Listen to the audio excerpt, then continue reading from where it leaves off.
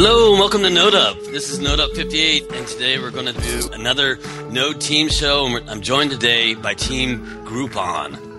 A great story where Groupon has transformed and been one of the great success stories of moving from Rails to Node. I'm joined today by Sean Massa. Hello, hello. Sean McCullough. Sean. Hey. Sean's. Adam Getchy. Adam M. Getchy. Thank you, Adam. And Laura Roman. Hello. Today our sponsors are Joyent, Clock, and Anyet. New sponsor. Welcome, Joyent. Thanks for sponsoring Node Up. So, I'm Dee Shaw. I run the Node firm, and we help businesses be successful with Node through training, consulting, and support. Let's go through and have everyone introduce themselves. Sean, you want to kick it off? Yeah, we already made that mistake. Unfortunately, we have two Seans. I think you meant Sean Massa, right? Go for it. Yeah, I'm a Node developer at Groupon. I really love testing and community. I work on testing tools at Groupon, and we'll talk some about that. And I also run the Chicago Node.js and GeekFest meetups in Chicago. Awesome. And I am Sean McCullough. I'm the other one. I've been working at Groupon for a couple years, and I was the one who kind of started playing around with Node at Groupon and was helped make it a reality here. And I've been starting to try to evangelize that for other engineering teams who want to make the big switch like we did. Fantastic. What's a classicist? I studied Latin and philosophy in college. Okay. So, really, really marketable skills there. Like all the great Node JavaScript developers comes with like a liberal arts degree. That's awesome. Yep. Adam? Yeah, so I'm an engineering manager at Groupon. I've been working with these guys for about a year doing this Node build out. Before that, I worked with any number of other languages, and this is just the latest one. Excellent. Laura? Hey, so I have a humanities background like Sean McCullough. So I have a PhD in English literature from Oxford, and my role at Groupon is I head our technology public relations. And my general passion is technology and storytelling. Great. And you're responsible for bringing the team to Node Up. So thank you for that. Thank you. And Laura makes us talk good in public. I will try to ruin that. Okay? We have a lot of fun. I'm going to do my best to derail that in the next hour. So that's good. So let me kick it off real quick with a word from our sponsor. Welcome, Joyent, to sponsoring Node Up. Great to have them on board as a sponsor. So Joyent is a high-performance cloud provider and big data analytics company. They deliver Node.js as the best runtime for today's real-time applications. They are the corporate sponsor and steward of Node, and Joyent has a cool new offering to support the debugging of Node, and it's now not only on SmartOS but on Linux, and takes advantage of the power of their Manta data, sort of smart data platform. Manta is really cool, and anecdotally all built on Node. So on top of that, if you want the in-depth tooling that has only been available in SmartOS, you can get that now from Joyent. So for their cloud services, go to joyent.com and sign up for their computing, their Manta data storage service. And if you want to learn more about development and production best practices, head over to joyent.com/developers/node. So be sure to follow Joyent on the Twitters @Joyent. And welcome, Joyent. It's good to have you guys on board. All right.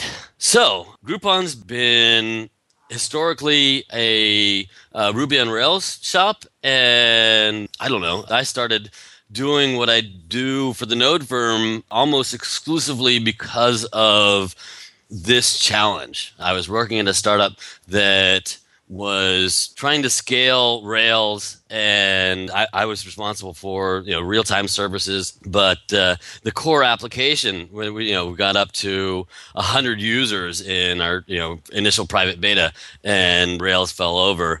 I was like, that's not scale. Come on, Rails. So, Sean, why don't you sort of fill in the context and tell us a story about why Node came to Groupon? Sure. So, you probably, Groupon has a pretty widely publicized history where we went through this period of hyper growth through 2008 until, probably leveled off around 2012. And we started off as like a daily deal company. So, we send out an email to you, early in the morning. People would come in, see one deal for their city. And that was a very simple model.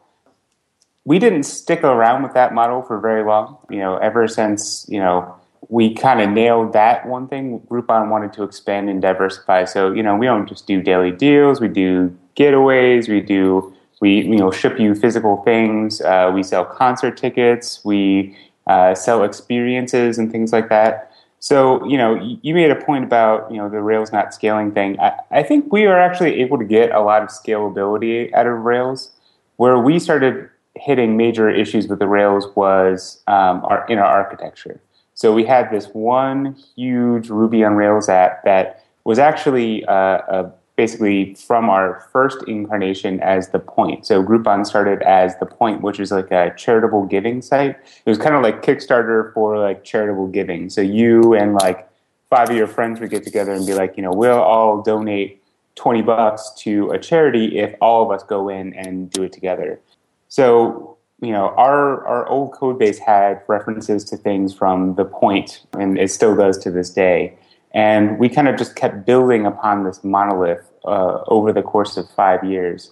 And that was really slowing us down. We were having a real hard time adding new features. We couldn't go through and make the changes to Groupon's brand like we wanted to. Mm-hmm. So right when I joined, I was on what we called the Scottsdale team, and that was an effort to kind of do a visual refresh for Groupon's website.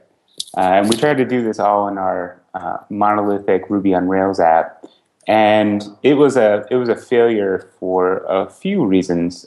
The biggest of which being the way our Ruby on Rails app was set up. By adding the new visual, the new look and feel to the site, we broke our caching.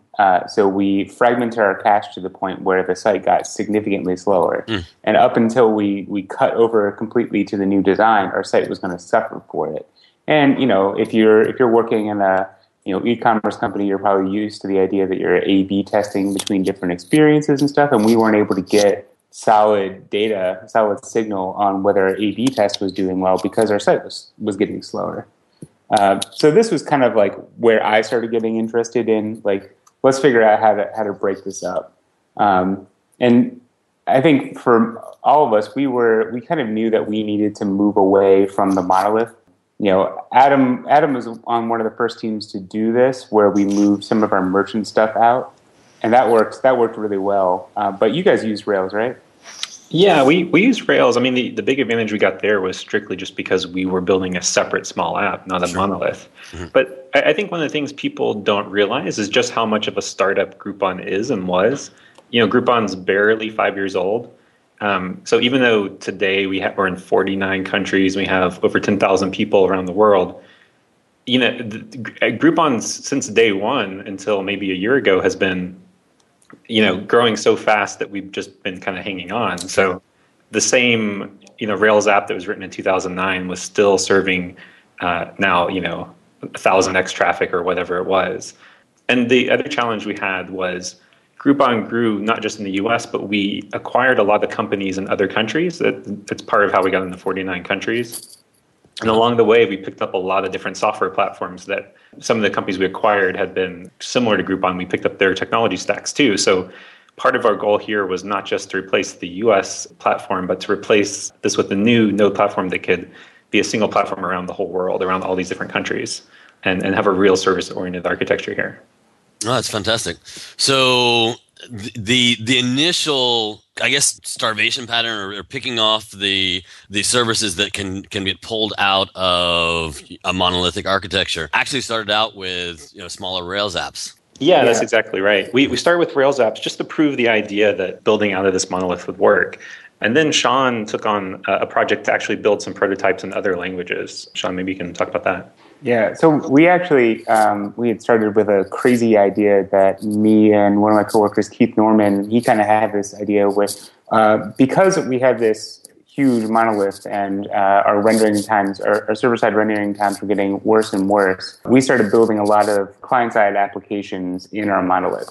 It was easier for the teams to develop in Backbone and stuff like that and use our RESTful API to build good consumer experiences. But the problem with that is that there's some serious penalties to having their single-page applications, especially for the kind of users that we have. Like most people come to Groupon, they'll browse around for a minute and they'll kind of bounce off the site, or they buy. Like they're not engaged with the website for 10, 20, 30 minutes. So Keith had this idea where we would take our Backbone apps and figure out how to render them on the server. And actually, we had talked with some people at Airbnb, and they have a platform to do something very similar to that. Right.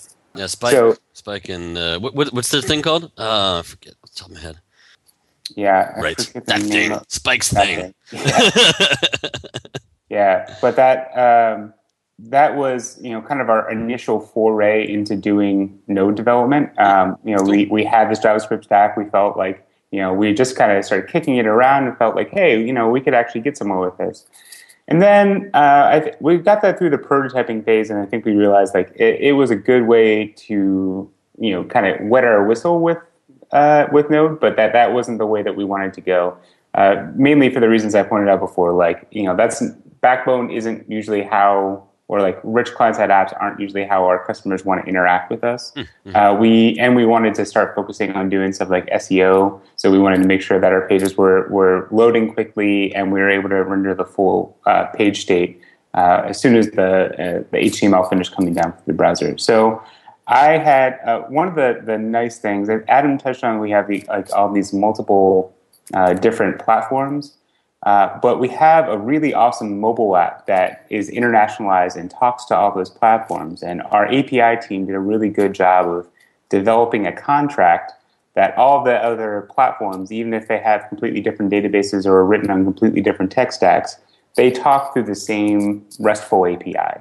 So, if I want to get information about a deal from the US or the deal in Europe, I can basically make the same RESTful request and get the data back in a very similar like JSON object. So we were like, why don't we just use that to render our websites? Like we could, rather than having to talk to a database, we just talk to the JSON API, get it back, and then we can build a front end that works in the US and works in Europe. Mm-hmm. So that was my initial prototype. Was like, hey, let's see if we can just like render like a really simple page using our APIs and see if we can get it to work internationally. And we were just shocked by how quickly we were able to build that out. Nice. We were able to get a prototype up and running, with almost no experience in Node, super quick. Like I think within 3 days we were completely done, and we're like, all right, guys, this looks like really promising technology here. And since we had a bunch of people who were already writing Backbone, we had good JavaScript talent at the company. We had a bunch of people who were very passionate about writing JavaScript, and we felt like this would be an awesome technology to get them more like engaged with like doing full stack web development. That's great. So in the discussion and arguments, I guess, around Rails versus Node, I've always pointed to Rails is great as in time to prototype. Node is fantastic in time to react. And when you are in a high growth scenario, what you need is that reaction time. You need to be able to evolve quickly and meet the needs of evolving user needs. So that's fantastic. This is really beautiful. Yeah, and I think the one takeaway, if you guys, if anybody out there listening is about to start a company that they know is going to go through hypergrowth, it's decouple your front end from your data store and use HTTP to talk to them. It's a really nice way to separate concerns and allows you to like change the way your product looks without needing to go through and change your data model that as deeply. And since I talked at Node Summit, I've gotten a lot of feedback from this that we don't use Rails. We still use Rails. Our API is still powered on Rails. A bunch of our backend services are on Rails. It's just not our web front end. We found like Node is really good for making API calls and rendering HTML. Yeah, that's fantastic. Yeah, the team at Box, across the larger services that are really adopting Node, that seems to be the first foothold, and then back from there, sort of going back into the architecture. So you're finding that speed and flexibility and ability to interact and basically drift back from there and take over other services in the stack. So how did you guys convince the inside Groupon that this was the way to go? Was there any pushback? Was like why are we changing technologies? There was definitely pushback. It was an interesting story. So it was kind of a confluence of two things. One is Sean and Keith building this prototype and saying, hey, this is something we can do from a developer up perspective. And the other was the company looking for a solution that said, hey, we really need to rebuild our front end that's causing us problems. So that was kind of the impetus. But at that point, we had people build out prototypes in 6 or 7 different tech stacks. So, we evaluated Node as the thing that kicked us off. We evaluated Java, PHP, Ruby with Rails, with Sinatra, all sorts of other things.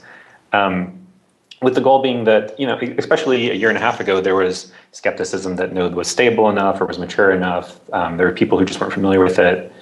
And we ended up getting to the point where we kind of decided that for the problem we were trying to solve, which is really a bunch of web requests come in, we make a bunch of API requests and format that data in HTML, any of these stacks probably would have solved the problem. So at the end of the day, most of them met most of our requirements as far as deployment and monitoring and so on and so on. Right. And we just had to make a call. And a lot of people were excited about Node. A lot of people had JavaScript experience, like Sean said.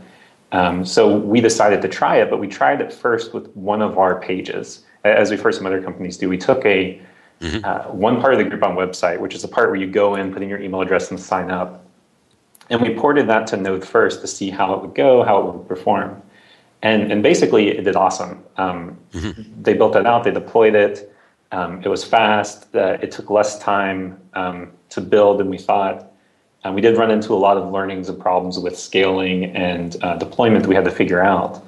But it went well enough that it convinced us and gave us the confidence to go forward with the second prototype and then eventually on with all the rest of the front end. That's fantastic.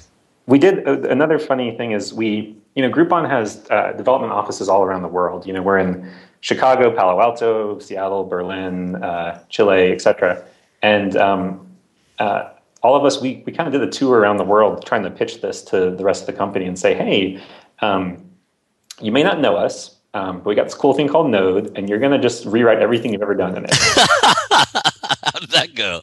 There's some skepticism. In Chicago, it was fairly receptive. In other places where Node was less known, it was less receptive. But for the most part, once people got their hands onto it and played with it, they were excited. They were excited that we're getting away from a monolithic architecture and they build it faster and build new stuff. Right. But there was a lot of learning. It took us, probably 4 or 5 months of people actually building stuff to get the confidence that we feel like there's a lot of people in the company now who are familiar with this and know what they're doing.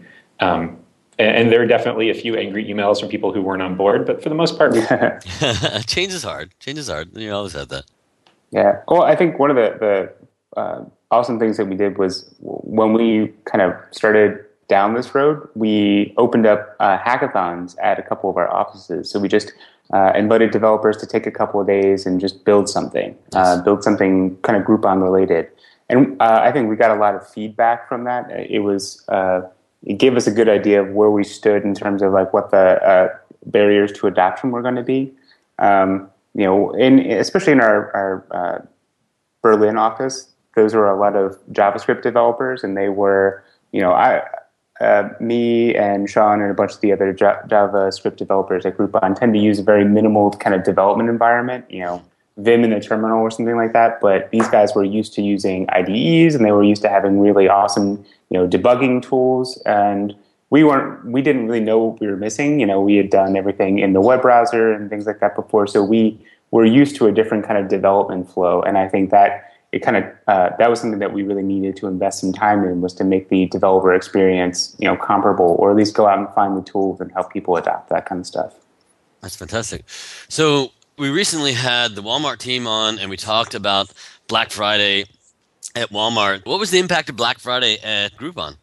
Well, we originally, this whole thing was pitched as, hey, we're going to rewrite all of Groupon, but this time we're going to do it awesome.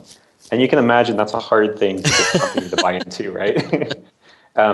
And it also kind of means like, hey, stop what you're doing. Instead of working on these awesome new features you want to do, can you take all the stuff that already works fine in Ruby and rewrite it in Node? So we kind of needed something to spur the company into doing that. So we wanted to launch a Groupon, a brand new redesign called Prom Night that's live now that you guys will see if you go to Groupon.com. And we, as Sean has said, we tried to do those kinds of things in our old Ruby stack, and it was just infeasible. So we went to the company and we basically said, if you give us 3 to 4 months and everybody just stops and rewrites on this Node platform, then we can build all this other stuff like the site-wide redesign you want really quickly. Wow. So we got them to agree to that with the requirement that everything had to be done before Black Friday and before the holiday season. So for us, it was definitely up to the last minute. We built out the platform, we built out all these different pages and apps on top of it. And then the first real big test was before Black Friday. We ran a deal with Starbucks, which had huge traffic, much higher peaks than a typical day. And that was the first real test. And overall, everything went great. I think Sean has some of the numbers of the kind of traffic we were doing that day. Yeah, we were able to sustain a solid 120,000 requests per minute through just our web front ends. That doesn't count any of our mobile traffic or any of that stuff. Which, we've had similar high traffic days, and this is actually one of our biggest traffic days ever, but, Groupon had a reputation for going down. We ran a Starbucks deal, I think it was in the beginning of November, and we'd run one earlier that year, and our site went down for a couple of hours because our monolith couldn't handle all the traffic. For both Black Friday and the Starbucks deal, it was kind of like what Aaron was talking about during Black Friday. Like, we were all around, we were all, on call, we were waiting for something to happen, and nothing happened. And it was awesome. It was awesome to see nothing happen, but at the same time, we're like, come on, nothing's going to tip over. There isn't going to be anything that breaks. But yeah, it was smooth sailing. Yeah, it wasn't even a blip on the system, which was awesome. And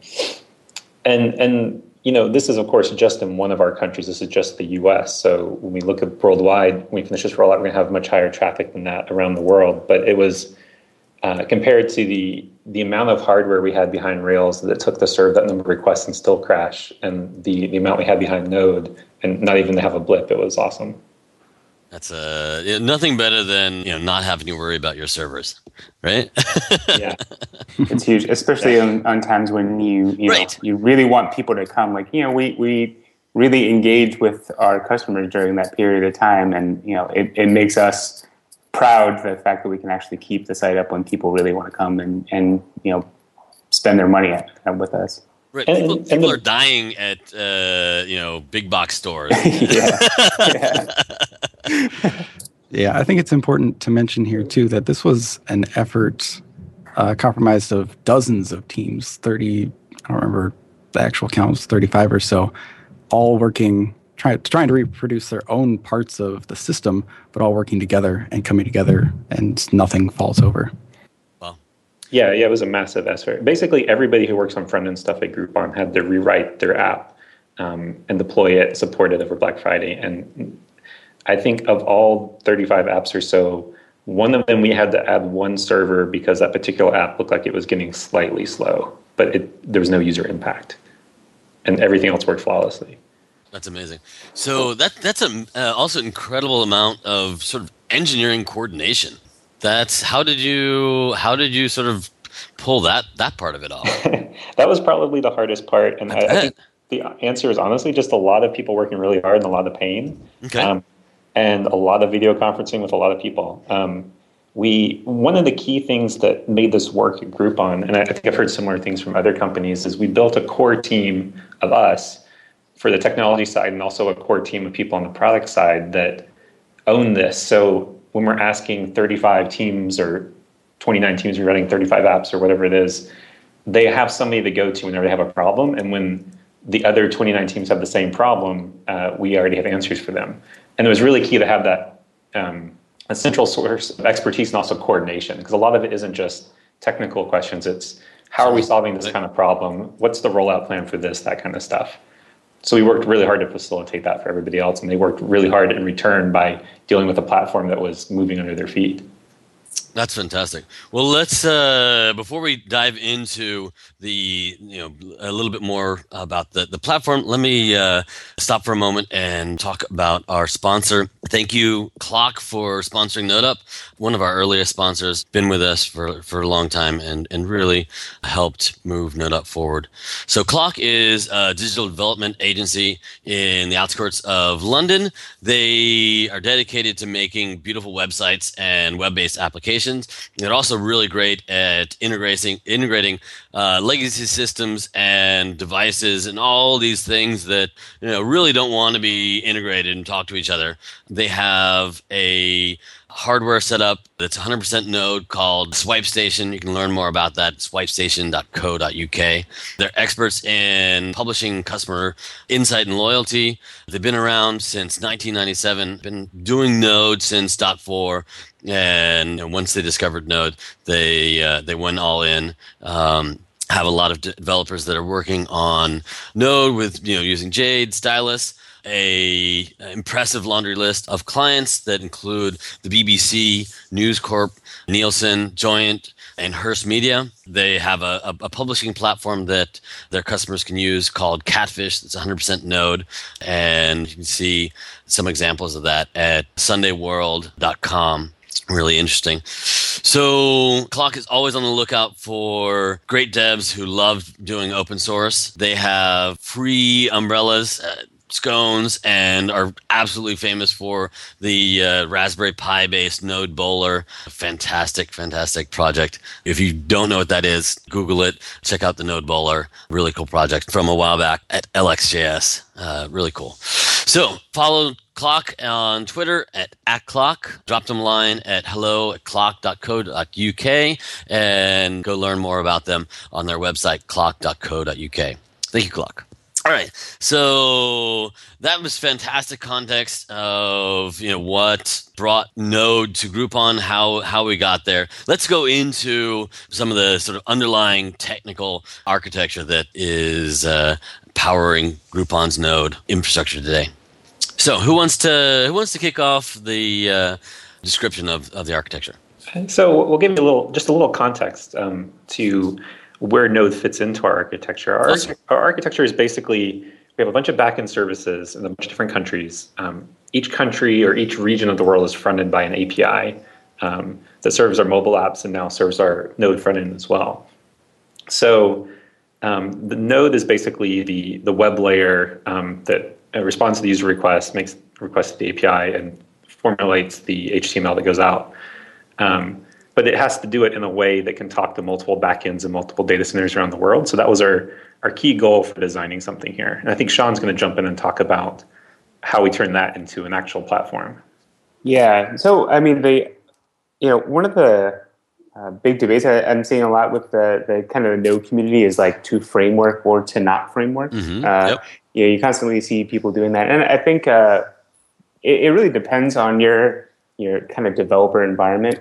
For us, it was really important that we kind of start from a place where every developer can understand each other's code, and that we kind of set some standards about like how we interact with our services, how we unify the look and feel across all the different applications that we've deployed, and how we kind of make sure that when we're doing training and instruction that we're able to be really effective and just let the developers focus on what they need to get the job done as quickly as possible. And a lot of that just was required us to look around and kind of survey the scene and see what our developers were already proficient at, what patterns worked well for them, what tools they were already using, and try to incorporate as much of that as possible.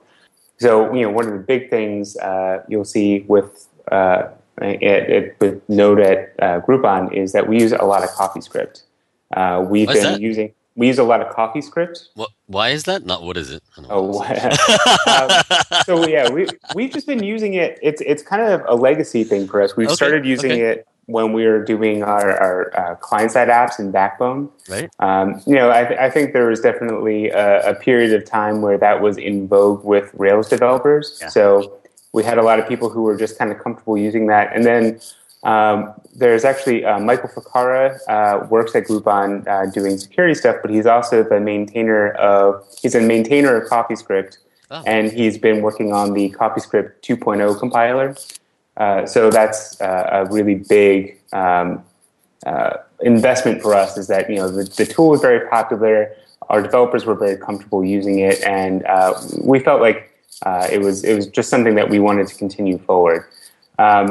And then another thing is that we wanted to, kind of reduce the amount of weight that there was in terms of like how our developers were interacting with the templates and stuff like that. So we switched down. We've been using in our old Rails stacks. We're using Haml and we're using Handlebars. We kind of cut that down and we're using basically just Mustache templates now, which we found. Are you going all the way down to raw Mustache? Yeah, not Hogan, not. Oh no, we do use Hogan. Sorry. Yeah, I mean Hogan is a very it's a performant but still pretty true to the spec implementation, and that was a little bit controversial for us. But one of the problems that we found in our monolith was that there was a lot of data interpolation in our templates. So when we wanted to figure out why some of our pages were getting slower or where some of the business logic would reside, in a good MVC framework, it should mostly live in a model, but we would find, active record calls in a template. Ouch. And that was just a maintenance nightmare. So, that's two examples of we had problems that we were looking to, set reasonable constraints on, but we also wanted to allow people to use the tools that they were already comfortable with. So we kind of hobbled together these best practices and a bunch of other things into an internal framework that we call Keldor.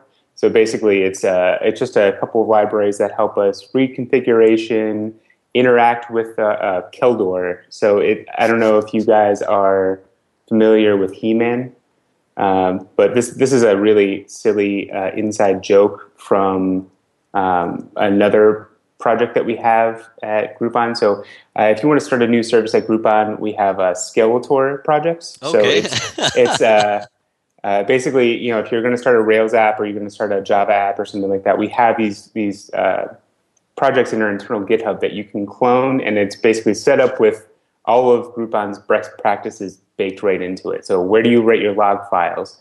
Where do you forward to New Relic and all that kind of stuff? It's taken care of for you, so you can just focus on writing your application code. Since this is audio based, how do you spell Keldor for the uninitiated? Keldor. Keldor. Okay. Yeah. All right. Wait. And what? Tell me the reference. What is Keldor? I know Skeletor. I know He-Man. Unfortunately, I obviously didn't go deep enough into that to really get the mythological reference. Yeah. So this is where I'll shout out Jan, who's on our team, as being probably the alpha nerd on the team, but. He named this project because Keldor is the man who became Skeletor. So before he was Skeletor. Oh. Yeah, this is DP Man. And stuff. So yeah, that's the general idea is that we have Keldor, which is this library that kind of handles most of the boilerplate code of, we use Express as the basic routing layer, and then we have a bunch of middleware that does business logic that picks out certain headers, that interacts with our Nginx front doors, and that passes information through the request to our APIs. That's all set up in one place. And then we have what we call Skeletor Node, which is a project that you can pull down and it's ready to go. You're just ready to start. You add a route, you add a controller, and you're up and running. So that's That's those two things. We're talking a lot about open sourcing them. There's a kind of a anti-pattern, I think, with a lot of this stuff, where people open source proprietary or software that's tightly coupled to your infrastructure or to your business, and they end up open sourcing something that's not very useful to other people. So we want to make sure that we are open sourcing stuff that other people can actually use and would want to bring into their own data center. Right. I mean, there's also, in my opinion, another open source anti-pattern, which I see kind of at Facebook and Google, which is throw it over the wall open source. Like, here, look, we're cool, we're smart, but not really, sort of allowing that open source. It's open show you. Not open source. So, making that decision, what type of open source, whether you want to, really continue to evolve the platform and allow outside contributions into that, and as such, outside interests and needs that are solving different problems. I've been really impressed with the PayPal team and their Kraken.js and how they've open sourced and they continue to have that exist in the open source world. Yeah, so I understand the problem, right? I think they're doing a great job. I think the Happy.js guys from Walmart Labs are doing a great job with it, because we've also are, I think, on a little bit of shorter of a timeline than they are. We've been baking with this for about a year, and then we had some major operational things. Like, I think we spent probably more. Adam probably had spent more time in meetings and coordinating than we did actually in terms of writing code. There isn't a lot of code to this stuff. So now once we kind of complete our transition, I think we'll have some time to take a step back. But we have an internal open source team that kind of vets things that we're about to release into the public, and we're very adamant about that. We're releasing something that's useful. That it's not just kind of throwing it over the wall or trying to show off like a neat algorithm or something that we have. We want to make sure that we're starting a community and then we keep people involved with it. Otherwise, you contribute to more abandonware on GitHub. Our strategy has been, instead of trying to open source our framework in one go, is along the way we've had to write a lot of small node modules or utilities or things we needed to get a certain thing done, whether it's deployment or testing or making requests or whatever. So we decided that we're going to pick off those pieces, the ones that are most universal and most useful, and open source those one by one when they're really solid. And the first one we put out there is Testium that Sean worked on that we'll talk about a little bit later. Nice. But that model seems to work really well for us, in that we can get things out there that are applicable to a lot of people and don't require you to have access to 10 internal Groupon services to do anything with. Right on. All right, so we've mentioned that we're Express, Mustache. What node version are you running? So we're on 08.25 right now. This was kind of the last stable version we were able to lock on. We actually had a fun bug. We started on 08.15, and then we're using a rather old Linux kernel internally. And there was some weird issue with our package manager and something that changed in NPM 1 to NPM 1.1 that blocked us for a while. There's like a symlink issue that kind of foiled us from upgrading. But now that we've got everybody deployed, we're working on getting onto the latest node 0.10 by the end of the month. So that'll be great. We're really looking forward to a couple of improvements that are coming along there. Just in time for the 0.12 release. Yeah, when is that? I mean, everybody was saying like that was supposed to be last year. Do you think it's imminent, or? It is imminent. It's awesome. Probably a month or two out. I can't wait, man. As soon as we get those long stack traces, that's going to be a game changer. Right. So I know, Trevor Norris is about to head into paternity leave, baby on the way. So he has been wrapping up his stuff there, and I'm pretty sure, he's shipped final code for 12, and so there's some wrap up, some cleanup, getting ready for a final release. Every node version has had this sort of last minute, let's throw in domains, let's throw in cluster. So I'm waiting. There hasn't been that yet, so I'm not ready to say it's ready to ship until I see that last minute feature creeping in.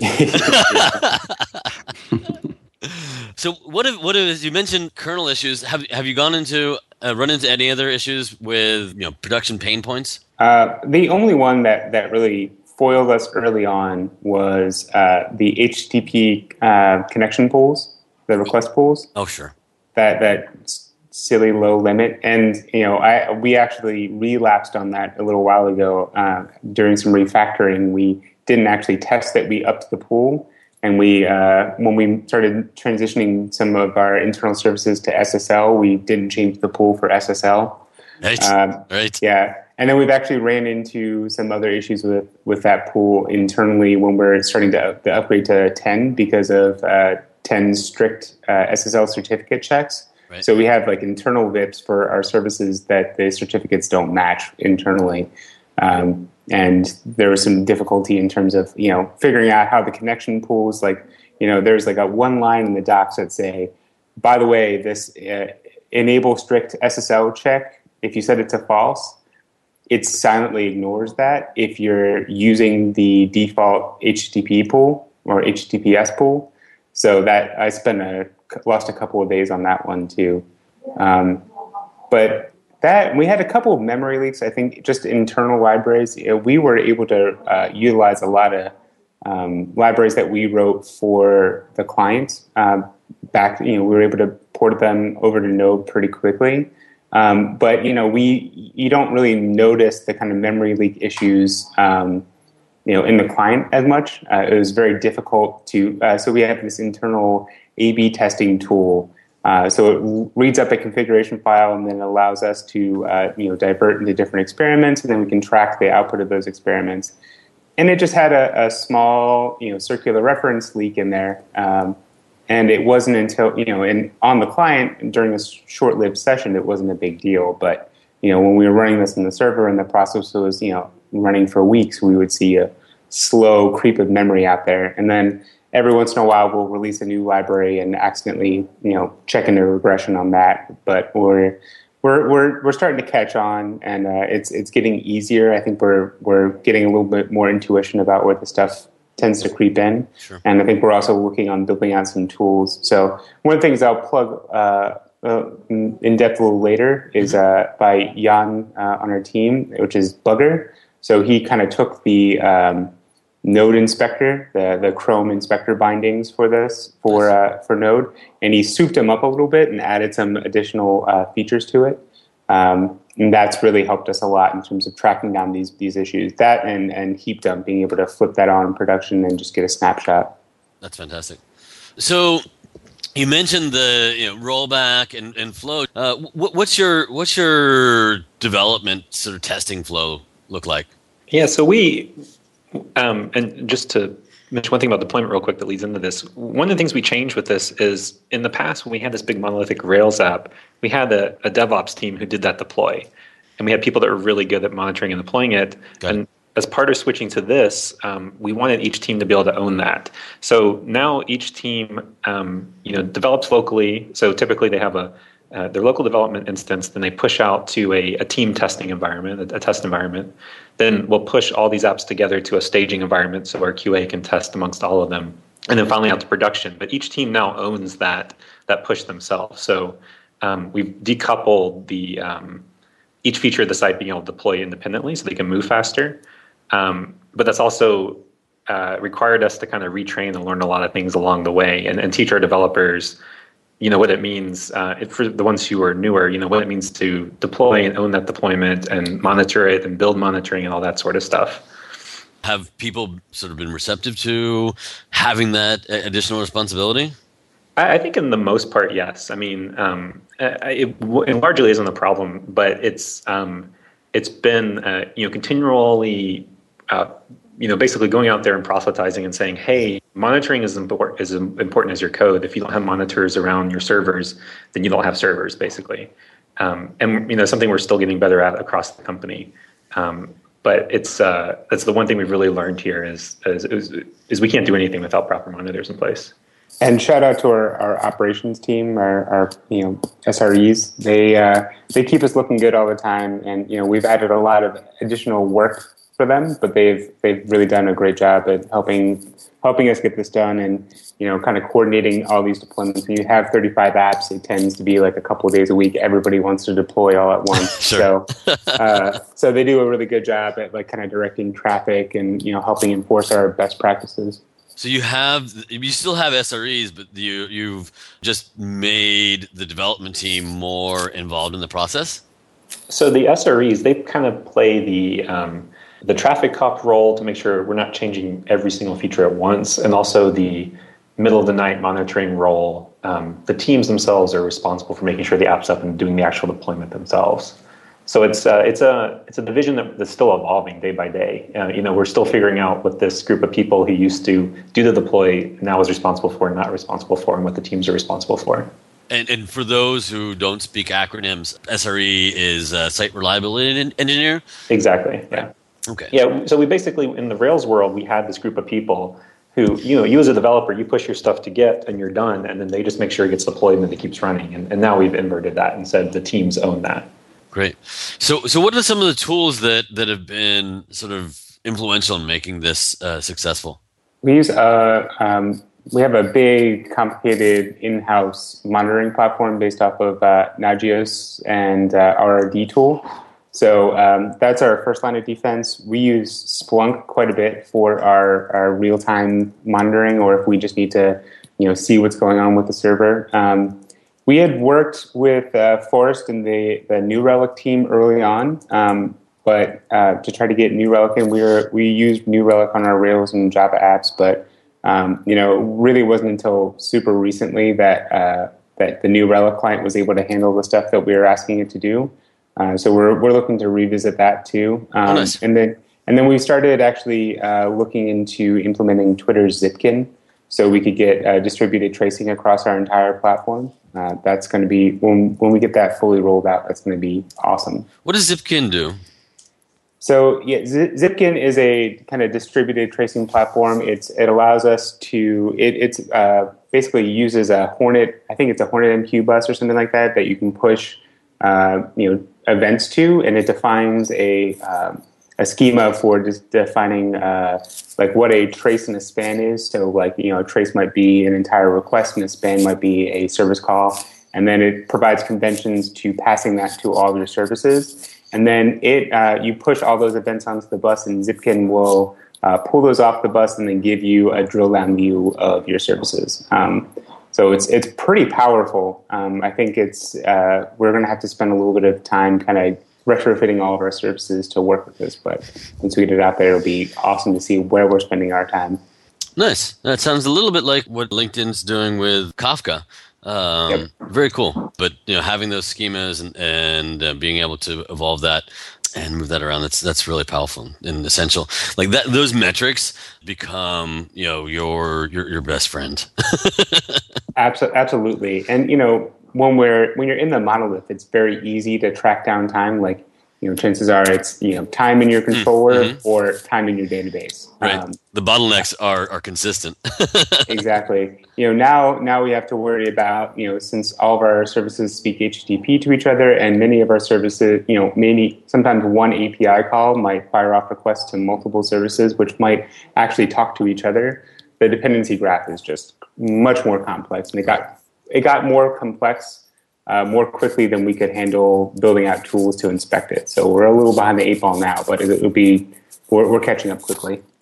Fantastic. So you're moving away from a monolithic service. I imagine back when that was the case, there was also a monolithic repository. I assume Git was it? Have you always been a Git shop? We've been a Git shop for almost since the beginning. Okay, right. There are a few days new enough that, but yeah, there was a monolithic repository, and now we've moved to an internal GitHub instance, which is just basically the best thing in the world. Fantastic. It really is. The worst part about an internal GitHub instance is that GitHub has its reputation, at least for me, I don't know about anyone else, where they always add new features that I didn't know I couldn't live without. So you're basically waiting like that week or so for the GitHub Enterprise patch to come through. Like, when can I use this internally? But otherwise, it's amazing. Yeah, I mean, it's amazing. how much it changes the dynamic of how people develop code, because individual people can just fork something that bugs them. They can get some momentum behind the new library they wrote, and all of a sudden it becomes the standard. It much better replicates an OSS feel inside the company. Fantastic. Of how things develop. And it really works. I think that's the key. Is it really changes the way you develop code. Yeah, we talk a lot about the monolithic services.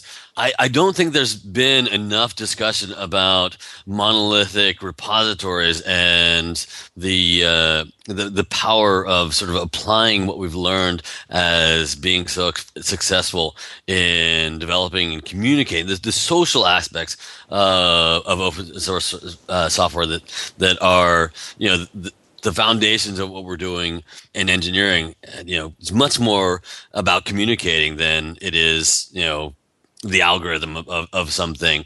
So GitHub really makes that meaningful in a new way. That's great. Yeah, if you've as old as me and you've worked on desktop software and you've used older tools like Perforce or whatever, and you think back to the days when creating a branch was like a day-long endeavor. Mm-hmm. These kind of interactions that happen now just can't happen. So the tools really do make it possible to get more code out there for more people. I mean, we often have the situation where somebody has we have a library that we've written internally, and someone writes a better version of it, and we drop in the replacement, and it all happens in a day or two, all through GitHub. That that interaction would have never happened before. And I would definitely add that since our teams are so distributed, it tends to be the point of contact with many of our developers. Nice. It circumvents some of the loss of context that you get with email. Mm-hmm. So we're able to have discussions, and we're able to kind of track problems over time. And just like if a developer has a problem where there's a question on a code review, just being able to mention us, and I can even nice. say mm-hmm. filed it in Chennai, India, I can catch it the next morning, and it's just frictionless to collaborate with people all over the world. That's fantastic. So what other tools have helped make this work in Node? Our internal NPM has been really helpful. I know some teams will use like GitHub Enterprise, and they'll just use the GitHub URL references in their package JSON. And you can tag that to versions and it works, but being able to use real NPM but on your internal code has been phenomenal. The only problems with that, people have been talking about this for a while, is that you have to manage that server yourself, and sometimes there can be issues where sometimes it feels a little slow, or when it's cloning from the real public one, it gets corrupted, and then you don't get new versions sometimes, so you have to clear that out. But Joint's offering this private NPM instance that you can sign up for, a private service, and we're going to try that out and see how that goes. So hopefully that'll be awesome. Oh, cool. So before we move on, we want to add any other tools? I think we've covered most everything. Do you have how many NPM instances do you have? Do you have just like one in Chicago? You haven't tried to put one in India to let them?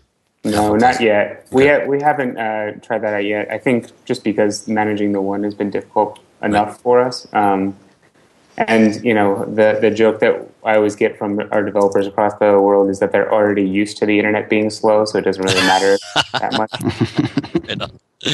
Got it. Cool. So we mentioned internal modules. What about external modules? What are some of the key modules that make it happen that you're pulling in from the public NPM? Well, the first two, I don't think we could live without, are Express and Request. Express, especially just because we have a lot of Ruby engineers who have some experience working with Sinatra.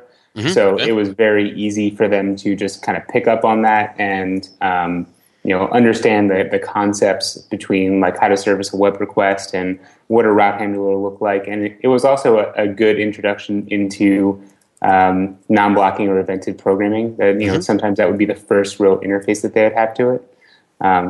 That was huge. And then Request has really saved us a few times in terms of just doing the right thing for us.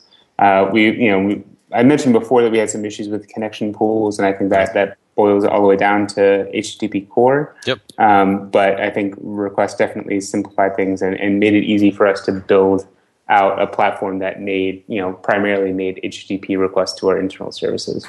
Yeah, I've also been a huge fan of the async module. Yeah. Just grouping those asynchronous processes in different ways has just been amazing. Yeah, we have our own little internal, promises versus callback conflicts that bubble up, but we tend to always kind of fall back to callbacks until maybe one of these days we'll upgrade everything into ES6 and start using generators, but it's going to take a little while.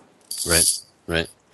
Yeah, I mean, having that sort of evolve and be explored ahead of the curve is great. But I agree. I think we're definitely a few months out before that's going to. Sure, and most of these developers came from Ruby or a threaded Java environment, so it was there's a steep learning curve there, and those modules really helped, especially in terms of doing the right thing, defining very clear patterns about how you do asynchronous or evented programming. It was a lifesaver. Fantastic. So what modules do you use for testing? Testing, I'm a huge fan of Mocha. Okay. We've used Jasmine in the past. Jasmine likes to bundle a couple of things together, and I just wasn't a huge fan of some of those pieces. But Mocha's much more, even though it's kind of large and lets you use different interfaces, it's still just the testing framework for the most part. Right on. Doesn't bundle in like spies and mock libraries and stuff like that. Right. So we use Mocha. The testing story for all of this Node stuff is very... This is a fantastic transition to the next section, and I know we want to go deep into the testing story. So let's hold on to that for 2 seconds and wrap up modules. Any other modules you want to shout out to before we take a quick sponsor break? I was going to say we can shout out to Moment for internationalization, date times. It's been a huge helper. Supporting 49 countries is hard, and right. Any help you can get is awesome. Nice. Absolutely. Yeah. Brilliant. All right, so I want to take a quick break, and we'll dive into some really cool testing stuff that's happening at Groupon. So I want to shout out to Anyet. Anyet builds Node APIs and JavaScript SDKs for clients like AT&T, and they also have their own product called Anbang. Anbang is real-time chat. They run internally on Anbang and dogfood it. It works on the web, works on IRC. You can roll your own.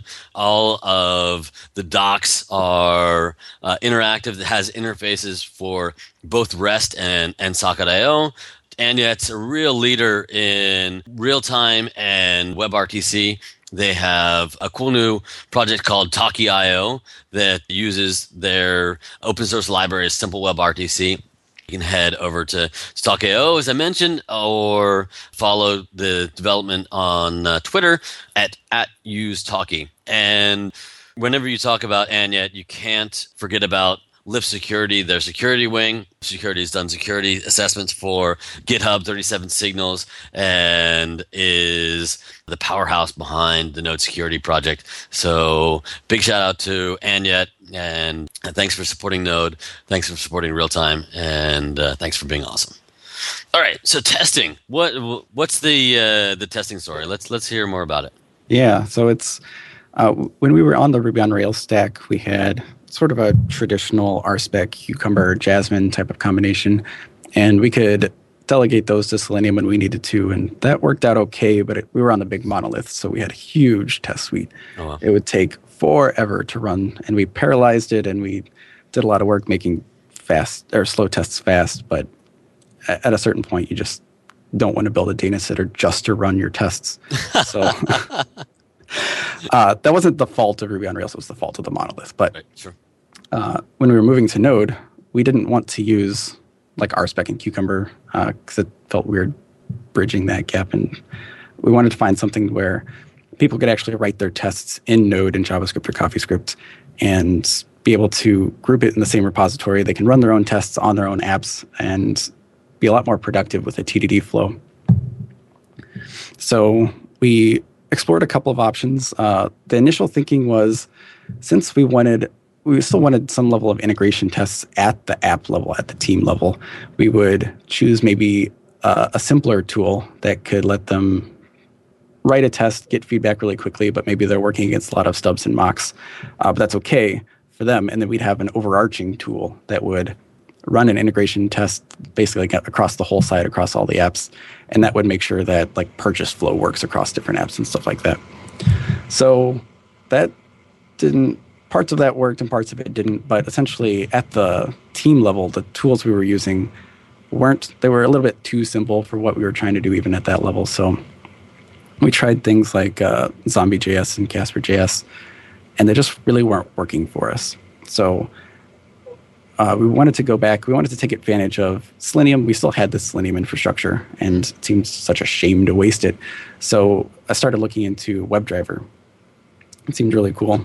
There's bindings for dozens of languages. There are bindings for Node, but I played around with a few prototypes. The biggest problem I had with that setup was the syntax. Okay. So in Node, like it's almost blasphemy to do anything synchronous, even though there are a few synchronous methods you can use. But right.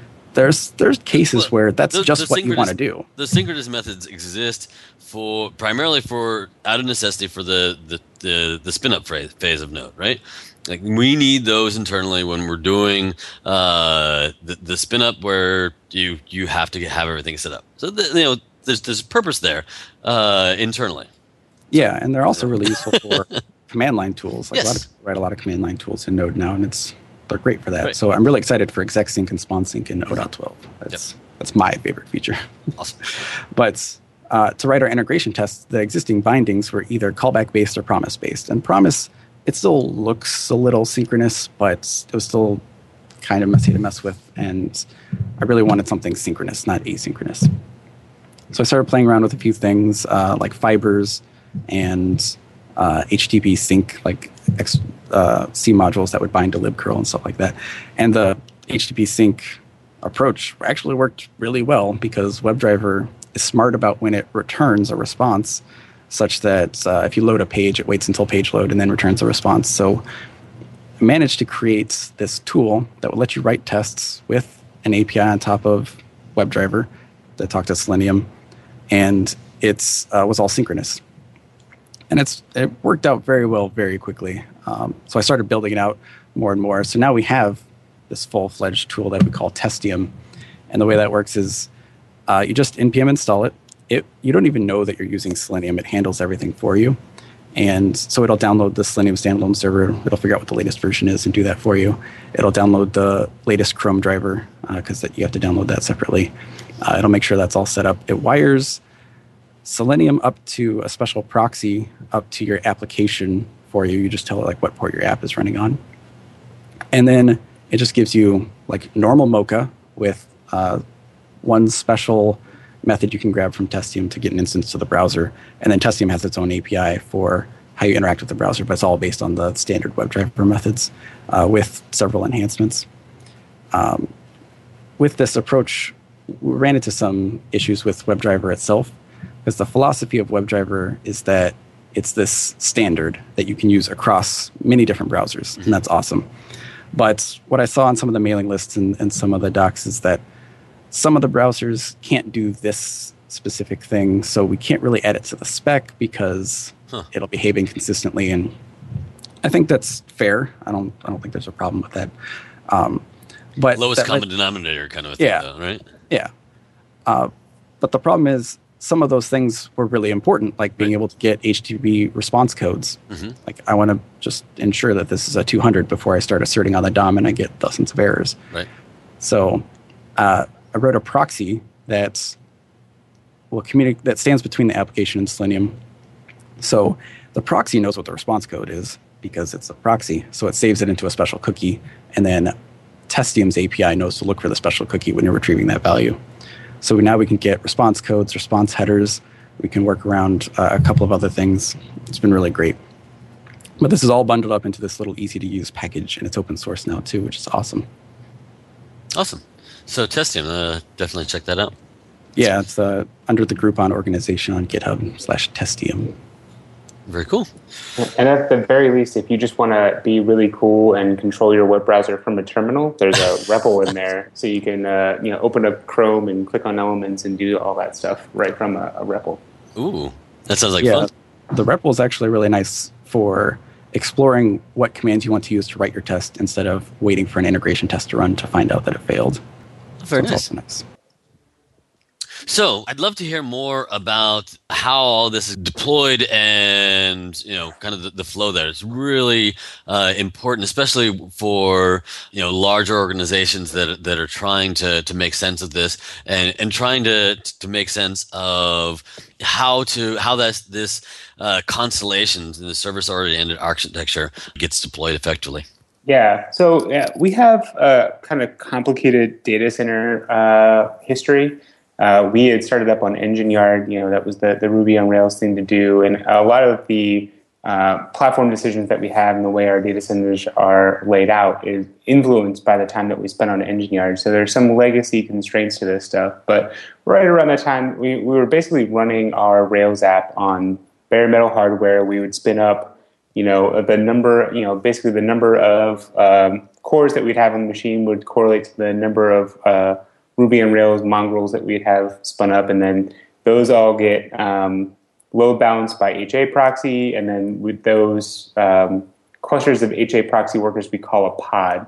So we'd have, in one pod we'd have a couple of machines that would total up to about 50 workers, and then we would load balance between all of them. So our current production web, or our old production web interface, we would have, I think we had 6 or 7 pods, and then those would all be load balanced. So when we did a deploy, we'd take a pod out, deploy the code to it, test it, put it back in rotation, stuff like that. That was a really good model for us when we were working with this monolithic application, but we needed to kind of rethink all that when we moved to Node. Node has significantly different performance characteristics and resource allocation characteristics than Ruby. We're probably going to be I/O bound and CPU bound rather than being memory bound as we were on our Ruby on Rails machines. Right. Since we were breaking our from a monolith to a series of smaller applications, we also needed to consider that we could now allocate our resources for what the traffic is. So the page where you look at the deal is our highest traffic page.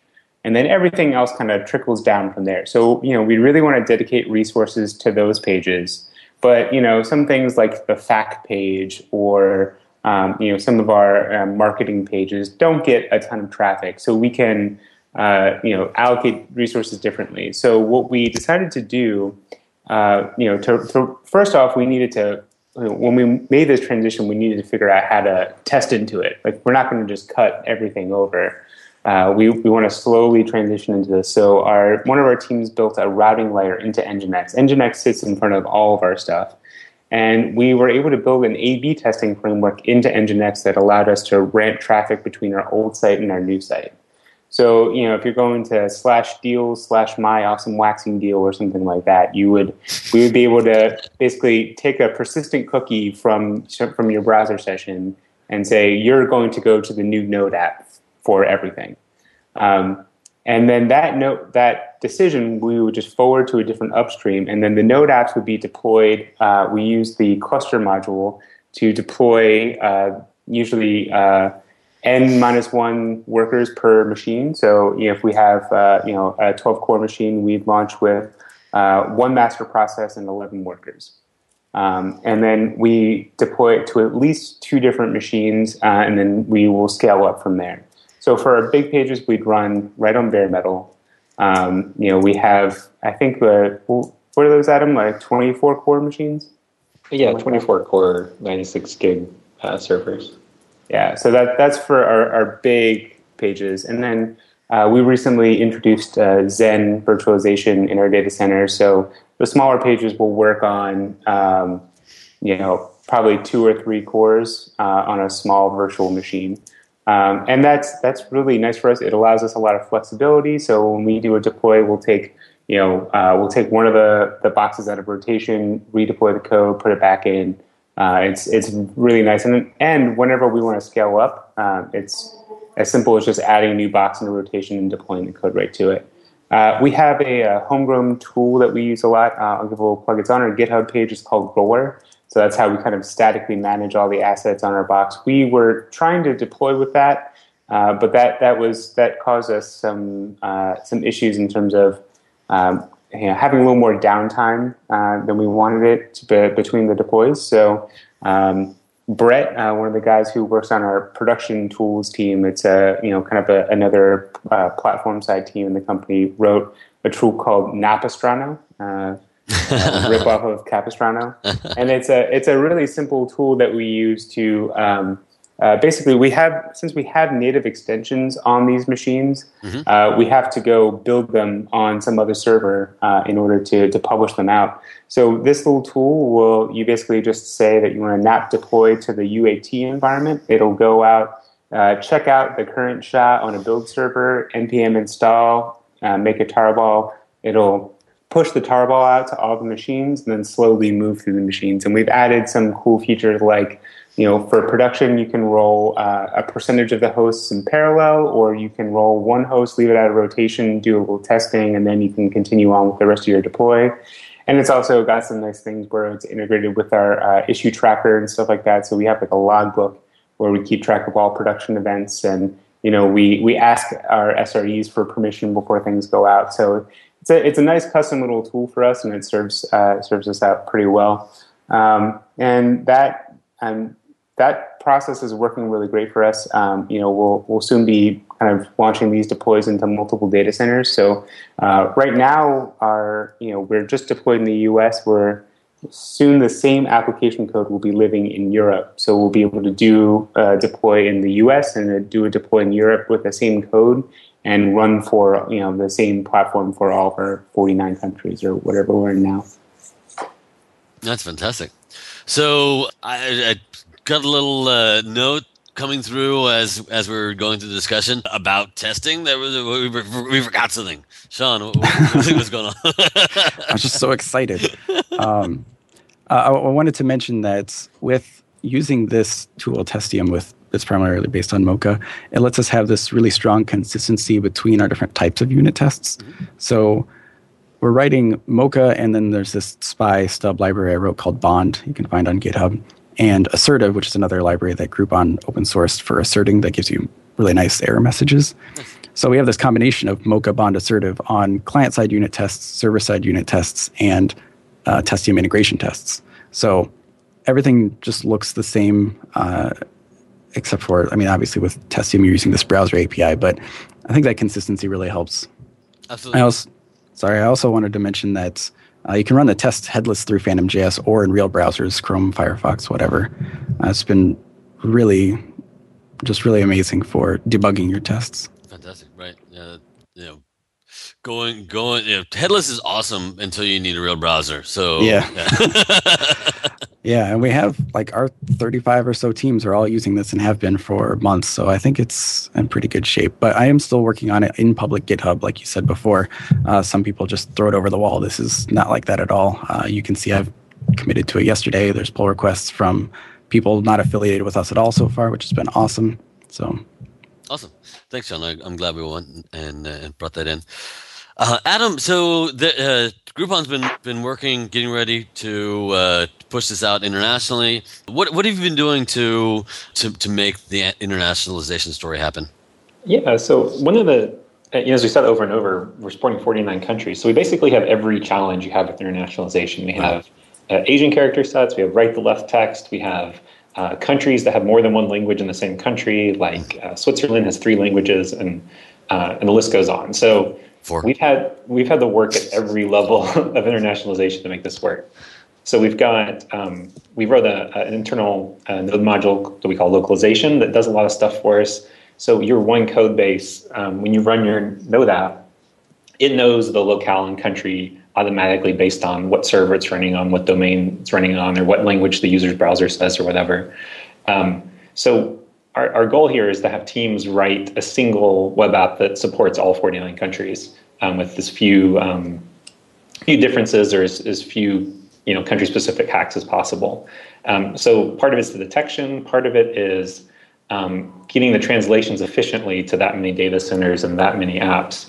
So what we decided to do was to build a localization service, which as you write your app, you create a bunch of strings, probably in English. You take that text file and you upload it to our service, and then you have a nice web UI where you can have people in all the different Groupon countries go out and do the translations for you and put them into the service, and your app will automatically ping that service and always have the latest translations in production. So building that infrastructure has helped a lot. We've also done a lot of work to centralize the page layouts and generating those page layouts outside of the individual apps. So we have another service that serves up the basic page header and footer that everybody uses. And then we built in support there for right to left text and other kinds of language and country specific stuff to abstract as much of that out of the individual apps as possible. So by the time your page renders, it's already got the appropriate CSS if it's rendering right to left. You just got to make sure it looks okay. And then we've also built client-side localization libraries that also pull from the service. So it's kind of a top-to-bottom stack, but it's been awesome to see that Node can handle it. Maybe we had to trail a little more path than we would have with something like Rails, but it's worked pretty well for us. That's great. So, any last thoughts? It's been fantastic coverage, and it's really wonderful to see success and Rails to Node transitions. Early on were one of a sort of rough points in having that happen. They've been more successful with Java and .NET, and really great to see a success story at the level that Groupon is. So it's fantastic. Yeah, I'd say the one thing I would want to just point out, like we still use Rails, we love Rails. The problem that we had was our monolith. So right. That's the big takeaway from all of this is don't build a monolith, make many small applications, and it just so happens that Node's entire philosophy is do things on a very small level and then link them together later. And that should be a pattern that, from writing NPM modules to writing web applications to writing e-commerce websites, it's a pattern that works very, very well. Yeah, and also I'd say if you're trying to sell this to a big company or even a medium-sized company, don't approach it as Rails to Node. I mean, they're not really the same thing. This is more like Ruby to Node. You still need to go out and pick what other kind of framework or what other support you're going to need, or you have to build it yourself.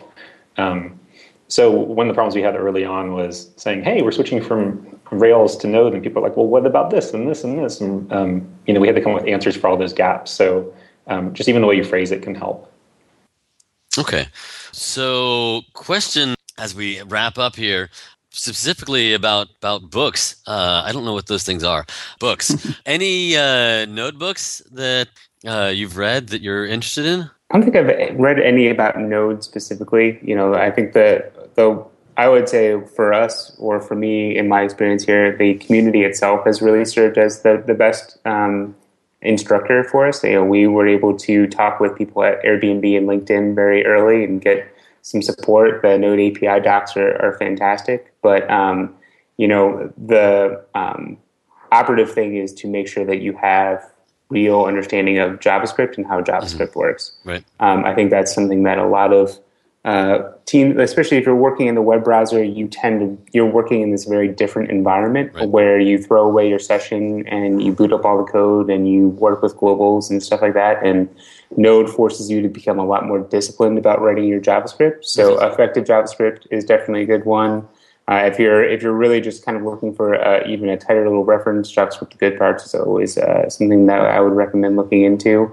And then big kind of shout out to the guys at Mozilla who run the MDN site. If you're ever looking just for a good JavaScript reference or a good starting point, the MDN website is indispensable.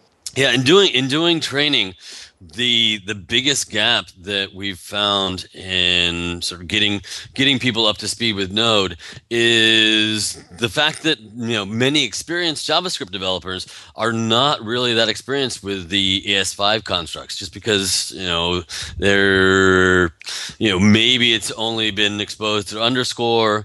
That you can be very productive in front end without having gone deeper into really understanding the language. Totally. Yeah, and to some extent that was CoffeeScript glossed over many of those things really? For us.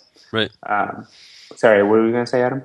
I was going to say another vote for effective JavaScript. If you're someone who even has a pretty good amount of front-end JavaScript experience, but you've never done server-side code and you're coming from another language like Ruby, I think it's almost a required read just because there's so many pit holes in JavaScript you can fall into. It'll really help clear up your understanding.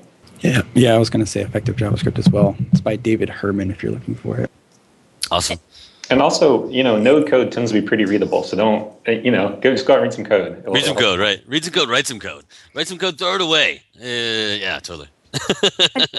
and hey, you guys, one more thing is that, we have a lot of good stuff on our engineering blog around what we're doing with Node. And there's some really good takeaways about how we made this move, apropos of these details. So it's just engineering.groupon.com, but definitely we've got all the cool stuff we're doing there, and because Node's going to continue for us, obviously, for a while.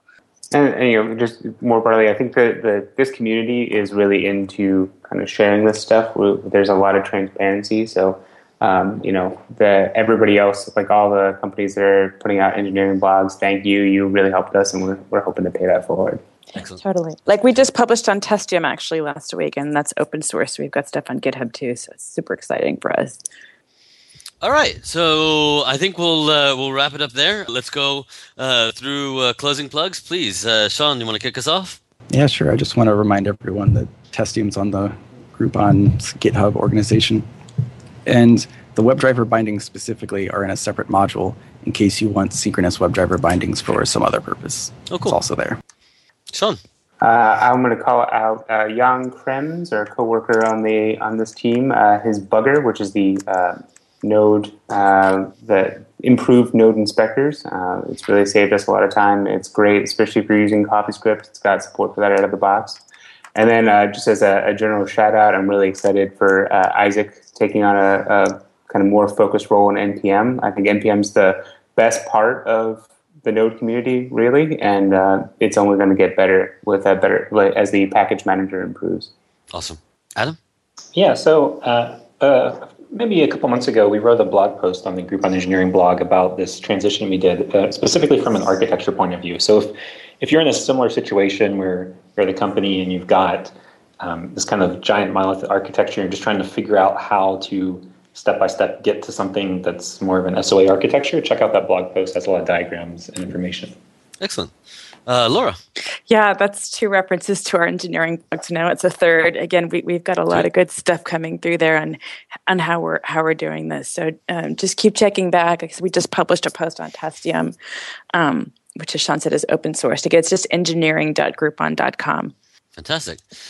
All right, so quick plug from me. I have Trevor, who's going to be out next month for paternity leave, but we'll be back with Node.js performance analysis training in March. Sign up is available now. You can head to firm.io perf-beta and join us for that great online class that really exposes some of Trevor's deep dive into making Node performant. So join us for that.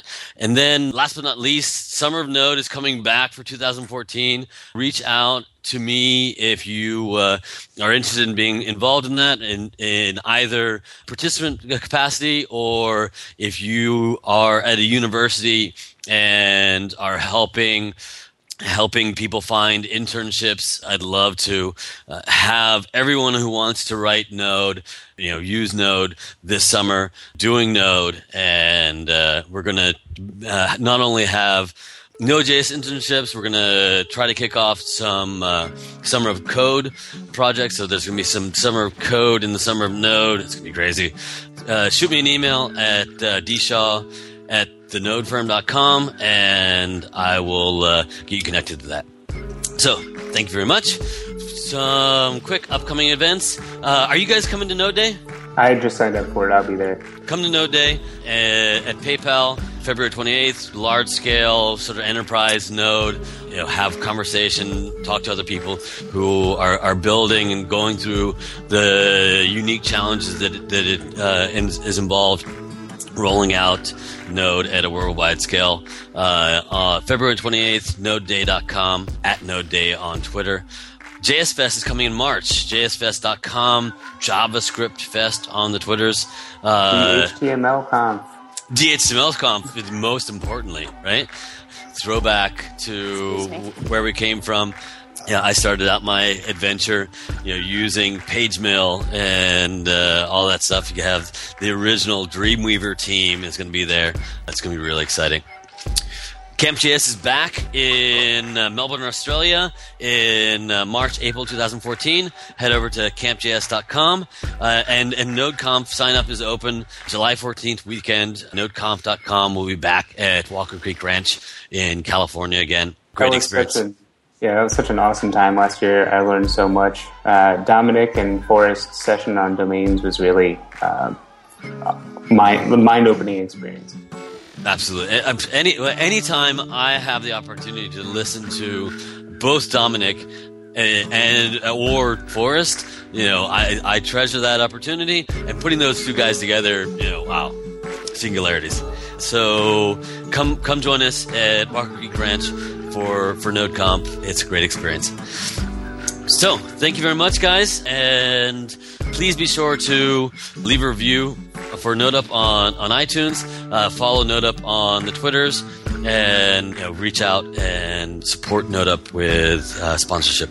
So thanks again. It's great that the NodeUp teams has been insanely popular, and I think we covered so much today that is going to help other teams who are trying to convince managers to support Node and figure out how to deploy Node effectively. So thanks a lot. Hey man, thanks, T-Shell. Yeah, thanks a lot. Thanks. It's a great time. Yeah, my pleasure. Thanks a lot. Bye. Bye-bye.